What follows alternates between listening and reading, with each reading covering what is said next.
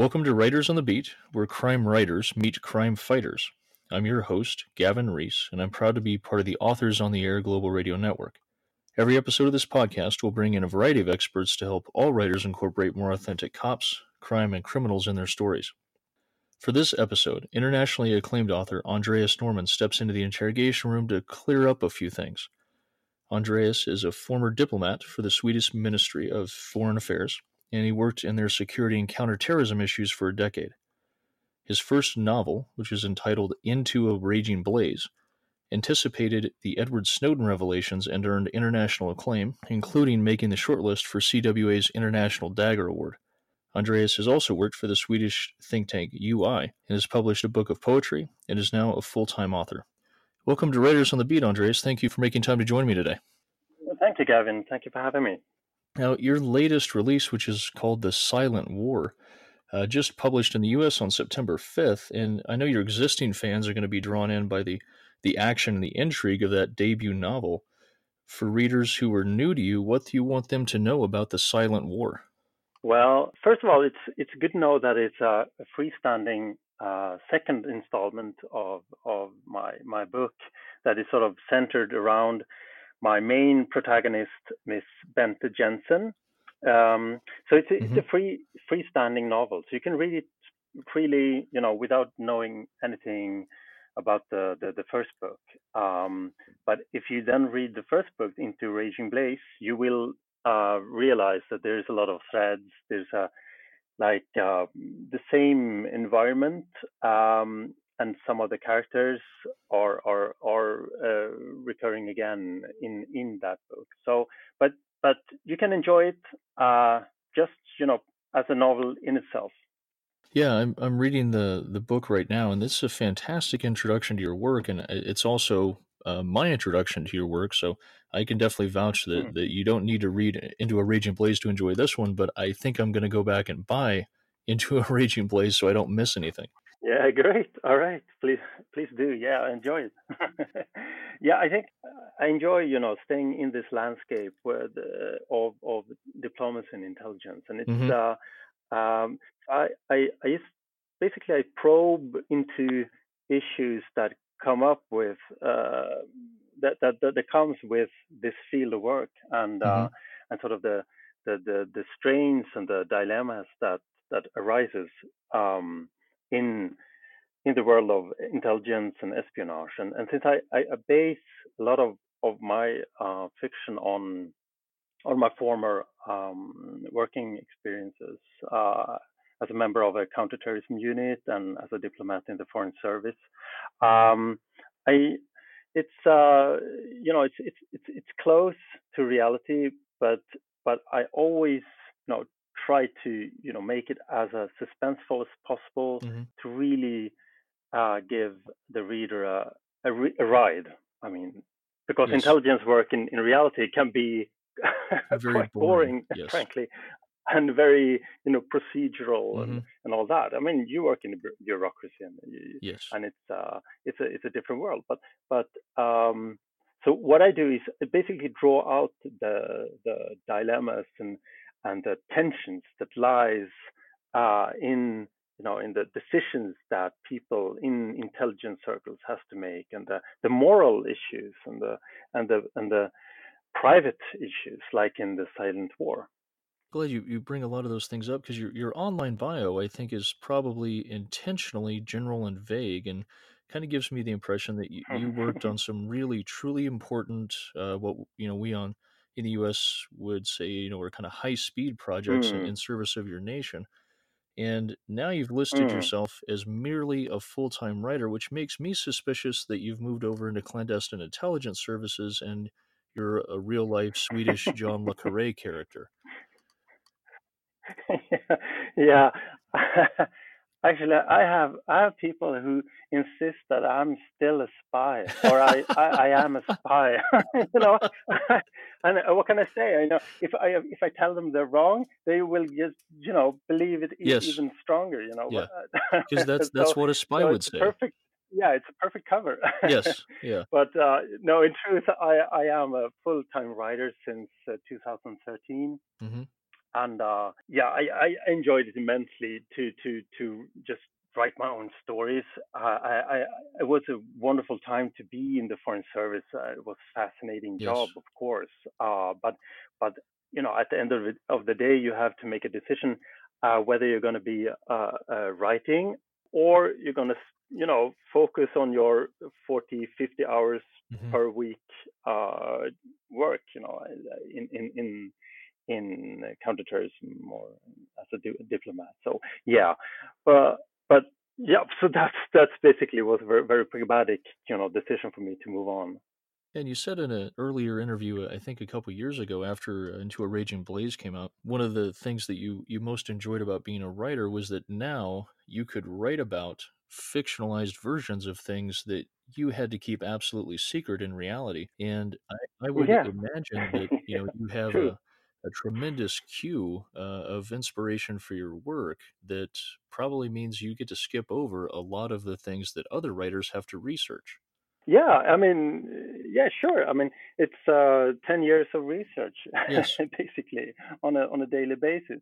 And I started writing, stuff, just short stories, my small stuff, while working. And I always felt like I wanted to write. But uh, then I came up with this idea to write a thriller because it really is the right genre to tell a story about counterterrorism and all the things I wanted to describe. So what I did, I started writing as a secret project. Yes. So I was this highly confidential, civil servant in the foreign service, having my own little, secret Yes. project. Um, and started to view the world, the things around me with those eyes, the eyes of a writer. And at the end of the process, when I had like a first draft, I had to look at it again as as an official, Yes. in order to ensure that I didn't leak stuff unintentionally in a way that would damage the service or damage the work in counterterrorism. And actually, there were things, of Sure. course, that were sensitive that I took out. But intelligence, I mean, real sharp intelligence, it's usually it's not as it's fascinating as you think. It's because it's all about Yes. facts, very hard facts about positions of individuals or the exact number of people in a certain place or stuff like that. So you could easily, blur things a little bit, and then you still have a great story. So that's basically what I did. So if the Russians, for example, would read Yes. my novel, it would be from a strict intelligence point of view, worthless, but they would Yes. get a good thriller. Now, Yeah. in bringing that up, I didn't realize until just probably maybe 3 or 4 years ago how critical Mm, the fate and the direction of Sweden is for the rest of NATO and Europe, and thereby I think a lot of Western civilization right now. Your nation is pretty mm, precariously mm, perched as this critical path into the West yeah. from Russia, right? And Sweden's dealing Right. with a growing number of international security conflicts with things like radical Islam. And I think while it makes fantastic Mm, inspiration for thriller and espionage authors, the real life problems there, I think, are impacting the mm, Swedish people every day and causing tremendous internal strife with the government about how to respond. It has to be a pretty tough time for somebody with your yeah. background Yeah. to watch all this from the sidelines. Yeah. It's. I mean, it's a fascinating and it's a long history of antagonism, you could say, between or like this low and tense Yes. conflict between Russia and Sweden. We share waters, and there's always been provocations from the Russian side, and always I think Sweden has been viewed by Russia or Soviet Union as sort of the first, you know, uh, the Yes. first The beach stepping where stone. where you Yes. where you land your troops. Yeah, exactly. So and on the other hand, Sweden has then developed a quite a high, very strong skills in listening in to Russian systems with signals intelligence. So that had positioned Sweden as I think a key partner in sort of the Western intelligence partnerships, where the intelligence products coming from Sweden are really, they're really sharp and valuable. So this has been an advantage, you could say, for Swedish intelligence for many years. And we honed our skills against the Russians, and they're the best. Yeah, you've been, an incredible partner, and by all accounts of everyone that I know in that field, an incredibly capable partner that's, doing fantastic work to help keep the old bear at bay. Yeah, I think also Sweden is an engineer country, is a country of technicians and people building, Volvos and but also very powerful signals intelligence systems. So yeah, so this has been sort of a not very visible thing, but has grown more and more powerful with the development of internet and basically that information is global all the time.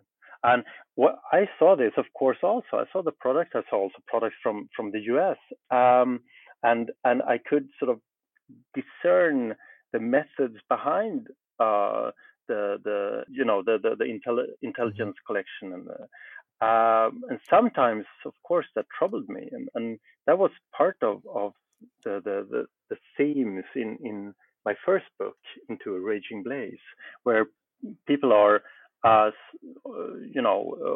monitored through systems of mass surveillance, and this is, of course, still going on, and it's an issue for everyone, not just the US, but for the Brits, for Sweden, for everyone. I just would, with that book, I sort of raised the issues in I think fascinating and suspenseful way, and it just happened to come out 3 months before Edward Snowden made his perfect timing. Big, yeah, it was perfect time, and it's quite, totally coincidental. And bringing that up as a relatively new writer, it has to be pretty incredible that your works, your books have been compared to David Cornwell, of course, who writes under the pen name John Le Carré. And, most people listening today probably know him for writing Tinker Tailor Soldier Spy.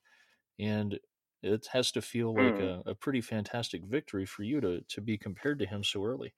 Yeah, I mean, it's an honor to even be, closely related to him. He's the master. I've learned immense amounts of, tricks and storytelling techniques from John Le Carré. He's really one of the main inspirations for me. I so much enjoy his way of combining the very emotional characters and their lives. You really get into their lives and their troubles, their histories, and he combines that with a very strong espionage suspense narrative. And I think, I mean, if you get one of those, that's a good book. But if you get both those things together in an organic way that really drives the story, then you might have a great book. And I mean, he's written several truly great books, so he's a main inspiration. Now, I'm sure the fictional portrayals that you see of the diplomatic services and espionage in general have pretty incredible flaws. And with your true insider information, how do you balance reader expectations of your genre with demands for authenticity, and especially when dealing with things, strategy and tactics that all the boys and girls downrange are still using to combat bad guys all over the world. Yeah, I think first of all, to write fiction about these things, you have to simplify in a way. I mean, you have to simplify the descriptions of tradecraft and methods and the procedures of espionage, basically, because they are complex and uh, it's good to simplify them. Basically, look at what does the story need.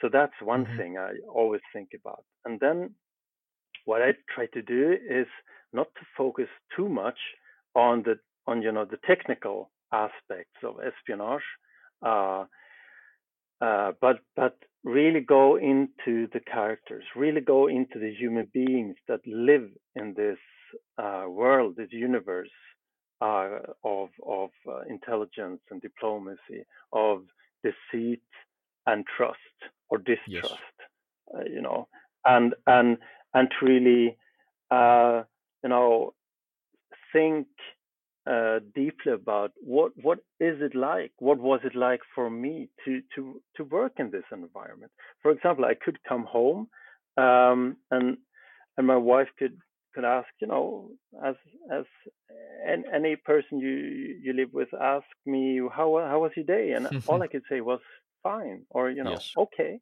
because everything I worked with was highly confidential. Yes. So you bring home a lot of emotions, because a lot of things I worked with was stressful and I Yes. really, was difficult. And but yet I brought home a lot of silence, a lot of unsaid things. And I started thinking that, and I still believe that this affected my closest relations Yes. in many subtle and yet deep ways. Mm-hmm. And this fascinated me. So I think that was sort of a starting point for the silent war.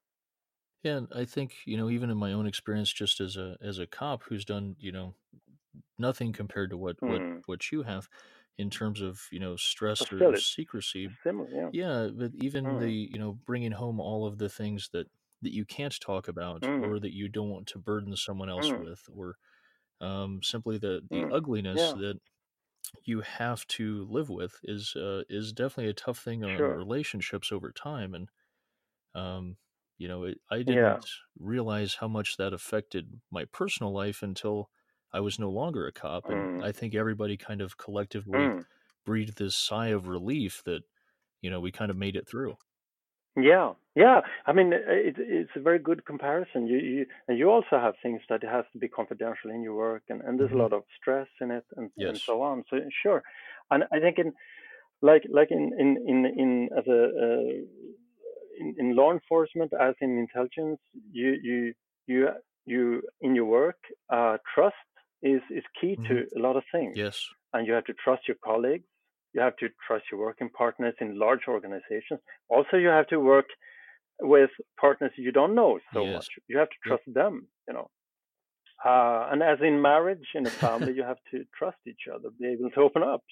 Take the risk of being vulnerable. So in starting writing The Silent War, I started thinking, what if, this trust is suddenly eroded? Yes. What if my protagonist, Miss Bente Jensen, comes home one day and senses that there is something wrong with her husband and gradually suspects that he's cheating on her? What implications would that have? And then, of course, if she's a spy, that might have uh, consequences for national security and her whole career. Perhaps her life and the Hmm. life of her family is in danger. So that is how I started thinking. I think that's the sort of the kernel of the story in The Silent War.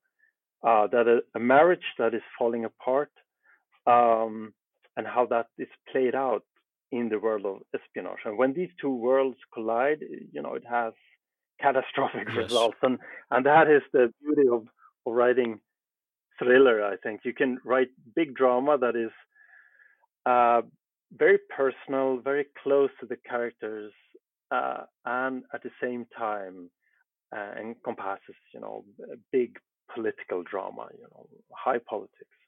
Yeah, and I think that's one of the things that aspiring authors really have to focus on and keep in mind is that at the end of the day, we're all writing about people, and regardless of Mm. what the Yeah, character is, like absolutely. people behave in fairly predictable manners most of the time, but we have backgrounds, we have baggage, we have all these things that make us fully Right. Right. three-dimensional and that cause problems or are Mm. assets to us in our everyday lives while we're combating these bad guys. And I think, like you've mentioned, the Mm. best books, best stories really focus on the human Mm. aspects of people in those extraordinary circumstances. Yeah. Yeah, for sure. I completely agree. I mean, if you, it's fascinating to think that we are everyone have playing out different roles in Hmm. life. Like I was during office hours, I was in the counterterrorism unit, or I sometimes have to go abroad, and so I was in the counterterrorism unit also over the weekend. But then coming home, I have to pick up my daughter Hmm. in the kindergarten and daycare, or I hang out with a couple of friends. I spend time with my wife. Completely normal life, and then I go back to this other world, and those are sometimes not. They don't work together, Yes. but yes, two different parallel lives in many ways. Um, and and that is, I think, a very that's a modern phenomenon for millions of Yes. people. That you are one person in office, and then you have a private life. But uh, I thought, what are the implications of this? And if you do something in espionage, you can really use Hmm. that to create something truly suspenseful. So that's also treason begins at home. Yes. That's Yeah, just like the cover that's says. Yes. As you were going through that last answer, I have a question I feel compelled that mm, I want to ask on the behalf of mm, the audience. Based on your life and what you were just talking about in having to live, these parallel existences, the counterterrorism agent, mm, espionage diplomat, and then go home and be a husband and a dad. For people mm, who were wanting to write those kind of characters, for someone who is, example, going to write a book about, Andreas Norman and use you as an inspiration for them, what would you most like to mm. see them get right about your character and the duality of that existence?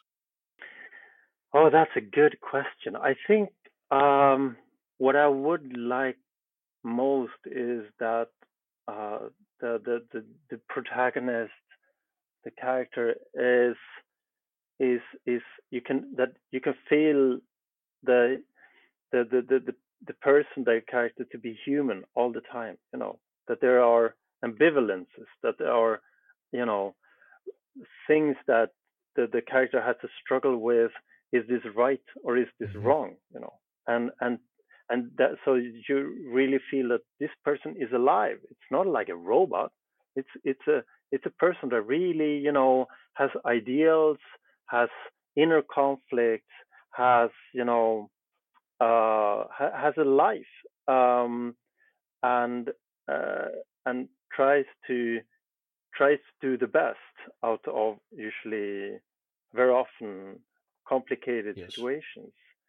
Um, I would like to see that. So how does the dreams and the ideals, the inner conflicts, the all the stuff that makes us human, how does this work in relation to the organization, the formal role, etc.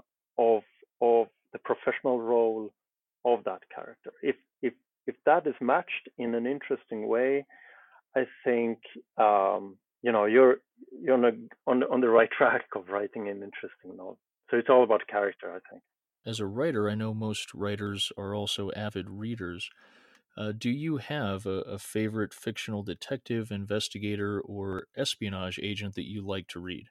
Oh well, I am a John le Carre fan, so so I guess I mean he really manages to create this uh, lovable character that is still quite harsh, Yes. very professional, and but certainly, not a cynical sociopath or a Yes. douchebag or something, but a likable character that is, tough and can do the job. I think that is he manages to create those characters. This last question I ask of all the authors who come on the show, but God forbid it should come to Hmm. pass, Andreas. But if you were to wake up tomorrow and find yourself murdered, what fictional investigator, Hmm. assassin, or revenge artist would you want working your homicide case? Yes. Okay. I it wouldn't be a Johnny Carrey character because they ruminate too much. I would like to. I need someone, A little really more direct who's action. on the case Yes. immediately. Yeah, exactly. Jack Reacher, I guess.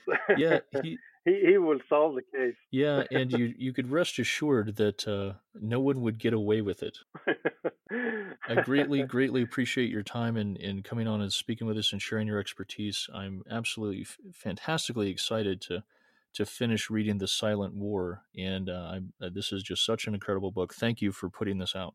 Thank you, Gavin. It was a pleasure talking to you. You've been listening to Writers on the Beat, where crime writers meet crime fighters, a copyrighted broadcast of the Authors on the Air Global Radio Network. I'm your host, Gavin Reese, and this episode's guest has been acclaimed author, former diplomat, and counterterrorism expert Andreas Norman. Until next time, take care of yourselves and each other. Be safe out there.